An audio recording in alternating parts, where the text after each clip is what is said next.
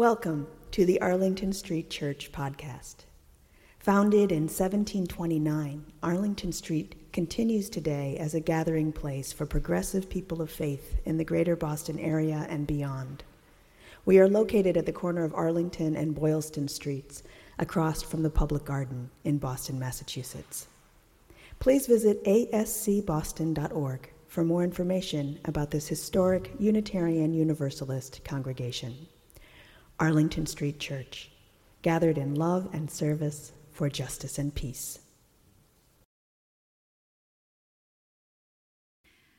I'm at a protest, gathered with hundreds of my neighbors concerned about climate change. Speakers are giving testimonials about the ways that climate change is already affecting us and about our opposition to a gas pipeline being built.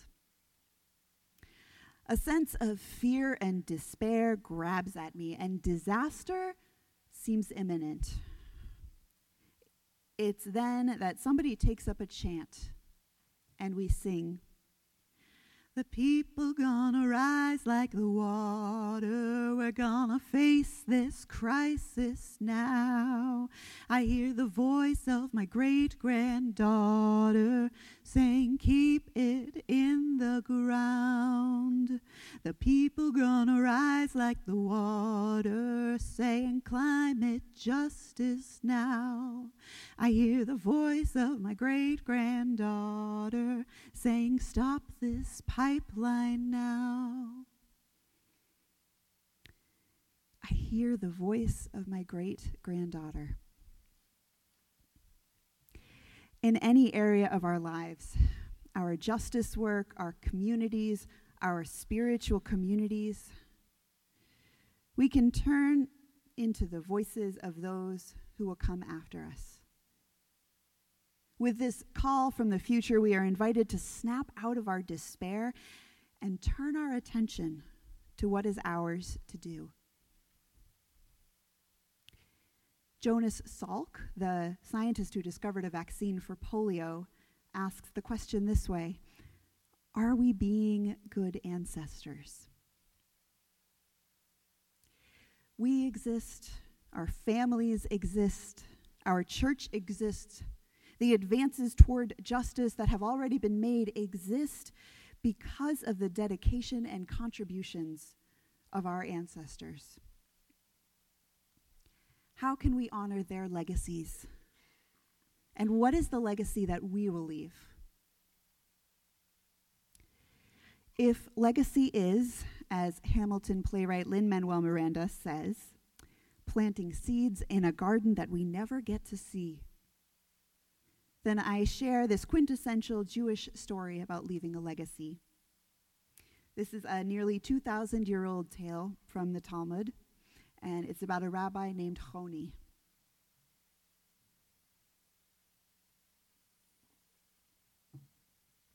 Rabbi Choni lived in a small village with his family. He was a good person, and the people of the village looked up to him for his wisdom and his counsel. But one spring day, Rabbi Choni woke up tired of listening to people's troubles. He packed some bread and cheese, kissed his family goodbye, and set out for a walk in the sunshine. After some hours, Rabbi Choni came upon an old woman by the side of the road. The woman was hard at work, digging in the fresh spring earth, and her wizened face was streaked with dirt and sweat. "My dear friend," said the rabbi, "why are you working so hard?" The old woman smiled. "I am planting a carob tree." Rabbi Choni looked quizzical and said, "How long will it take for this tree to bear fruit?" 70 years, the old woman replied. Skeptical, Choni asked, "Are you sure that you're going to live for another 70 years? The old woman shook her head and smiled. "Oh, I doubt it. But I found already grown carob trees in this world. As my ancestors planted those for me, so too do I plant these for my children. And I enjoy the fruits of their happiness every day." Rabbi Choni understood, and he thanked the woman for her hard work, and he continued on his way, thinking of his family and his people, enjoying the blooming spring flowers. He walked for quite a long time until all at once he was exhausted. He sat down beneath a palm tree, ate some of the bread and cheese that he'd packed, and fell fast asleep. When the rabbi woke, the sun was high in the sky, and the day was just as beautiful as the day before. But the rabbi realized that he had slept through the night, and his family would be worried. He'd have to hurry home. But when he tried to stand up, his limbs felt weak, and despite his long, deep sleep, he felt bent and tired. He began to follow the path back toward his village. But before long, he came to the spot where he was certain the sapling had stood. But now there stood a carob tree, thick and tall, with hundreds of pods hanging from its sturdy limbs, and a young child stood beneath the tree picking fruits. "Good day," the rabbi said. "Can you tell me, please, who planted this magnificent tree?" The child grinned. "My great-grandmother planted this tree. She planted it the day before she died.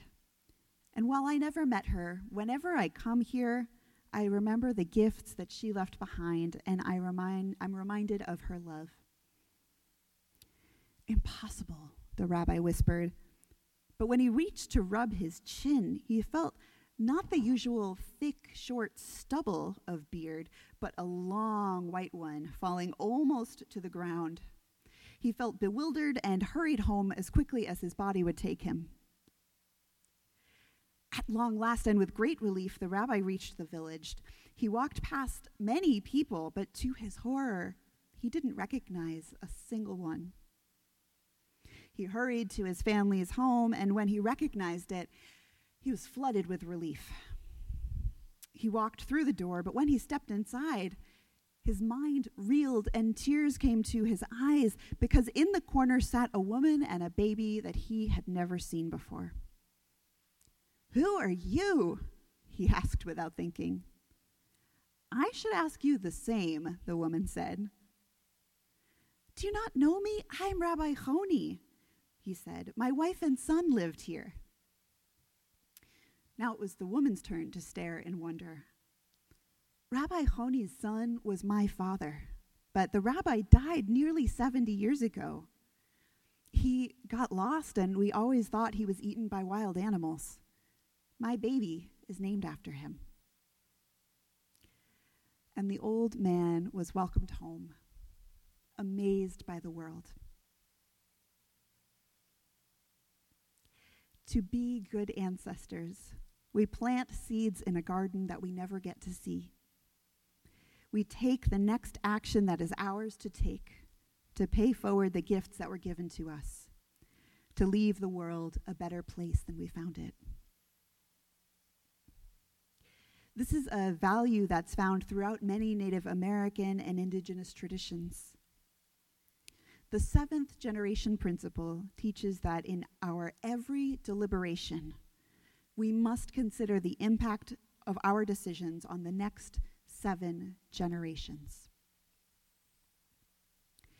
The Constitution of the Iroquois Nation, which may have been crafted as early as the 12th century and later helped to shape the U.S. Constitution, instructs its nation's leaders to hold future generations in mind, saying, "Look and listen for the welfare of the whole people, and have always in view not only the present, but also the coming generations, even those faces who are yet beneath the surface of the ground, the unborn future of the nation."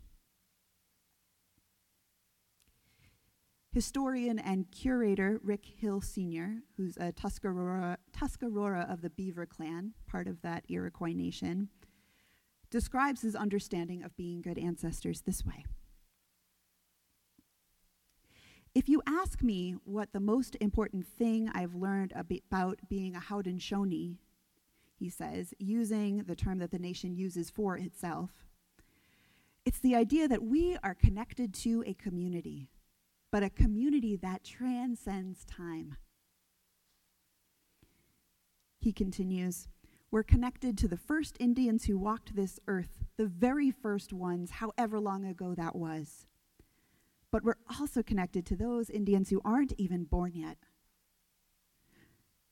And our job in the middle is to bridge that gap. You take the inheritance from the past, you add to it your ideas and your thinking, and you bundle it up and shoot it out into the future. And there's a different kind of responsibility that is not just about me, my pride, and my ego. It's about all that other stuff. We inherit a duty. We inherit a responsibility. And that's pretty well drummed into our heads. Don't just come here expecting to benefit. You come here, Hill concludes, to work hard so that the future can enjoy that benefit.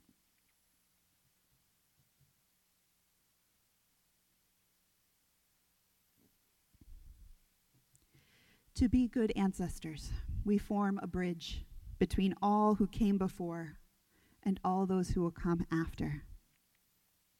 We commit ourselves to leaving the world a better place than we found it. The incredible author and Black feminist Adrienne Marie Brown describes it this way. Let us measure success by how many of us can feel and say, I am living a life I don't regret, a life that resonates with my ancestors, and with as many generations forward as I can imagine. I am attending to the crises of my time with my best self. I am of communities that are doing our collective best to honor our ancestors and all humans to come. So, how? I invite us together into a meditative exercise that helps illuminate just what is ours to do. This is adapted from the great environmental activist Joanna Macy. I invite you to get comfortable in your seat, and as you feel comfortable, to close your eyes or lower your gaze. By the power of our imagination, let's move forward through time 100 years. We can even make the sound of time passing swiftly.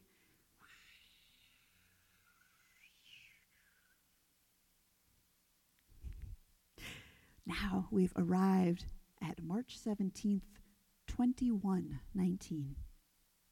So let's take a deep breath.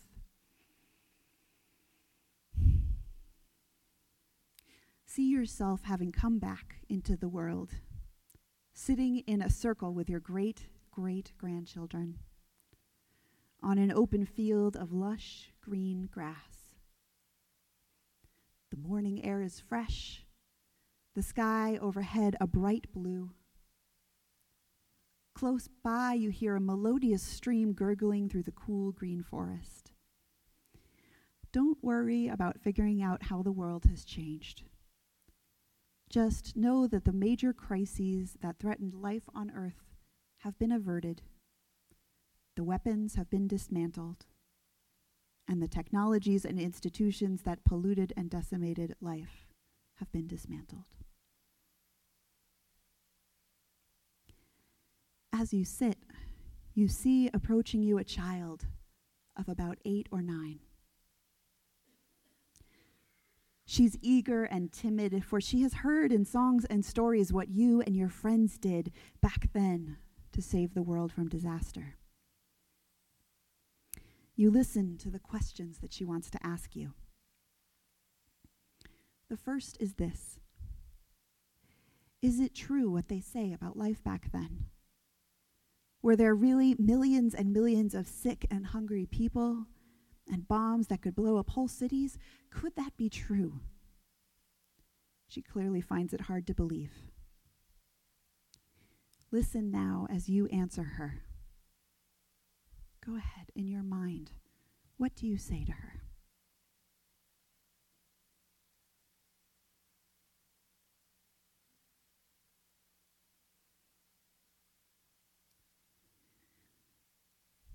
she asks you a second question. What was it like for you to live in a world like that? Weren't you sad and scared all the time? Hear your own response right now. What do you say to her?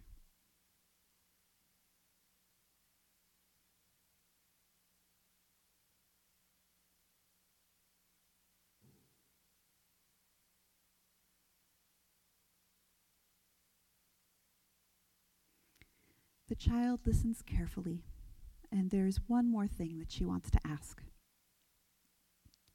Where did you and your friends find the strength to do what you had to do? How did you keep on going? Hear within yourself how you answer her now. Go ahead.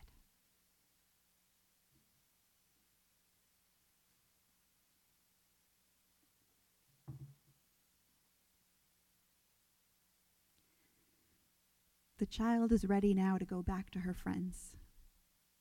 As she starts to run off, she turns back, looks up at you, and says, "Thank you." You watch her go. And now it is time to return to 2019. We go back now to that period when there was still so much to be done, though the great turning had already begun and may have been further along than we thought. So let's make the sounds of time flowing backwards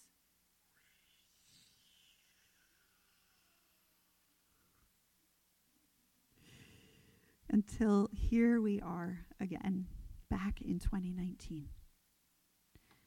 You can open your eyes and join me back in this time and place. I invite you now to turn to your neighbor and share briefly what you saw in that meditation. What did you say to your great-great-granddaughter? How did you find the strength and perseverance? Take about 2 minutes each, and I'll let you know when it's time to switch. Go ahead, introduce yourself, turn to your neighbor.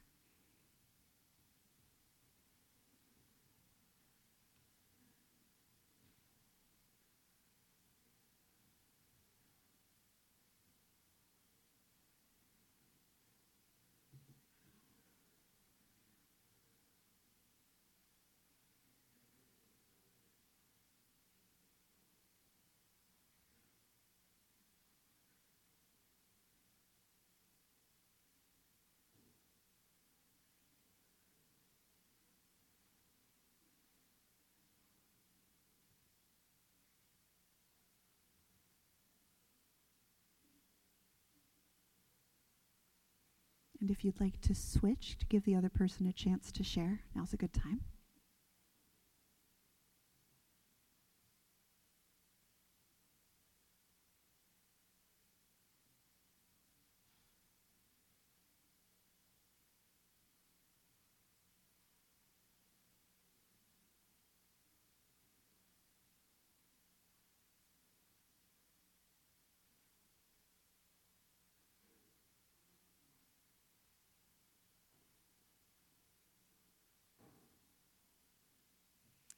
All right, friends, let's come back together and wrap up your sentences.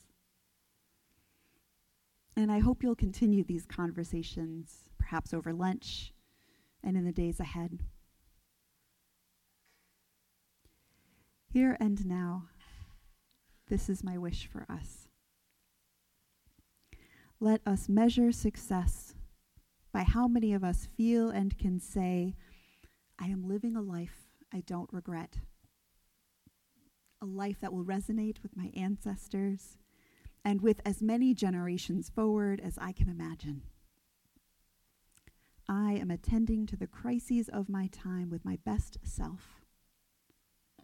I am of communities that are doing our collective best to honor our ancestors and all humans to come. So may it be. Amen. Thank you for listening to this week's podcast. We would love to hear from you via email at office@ascboston.org or through our Facebook page. If you would like to support the good work of Arlington Street Church, Please consider a contribution by check in the mail or through our website, ascboston.org.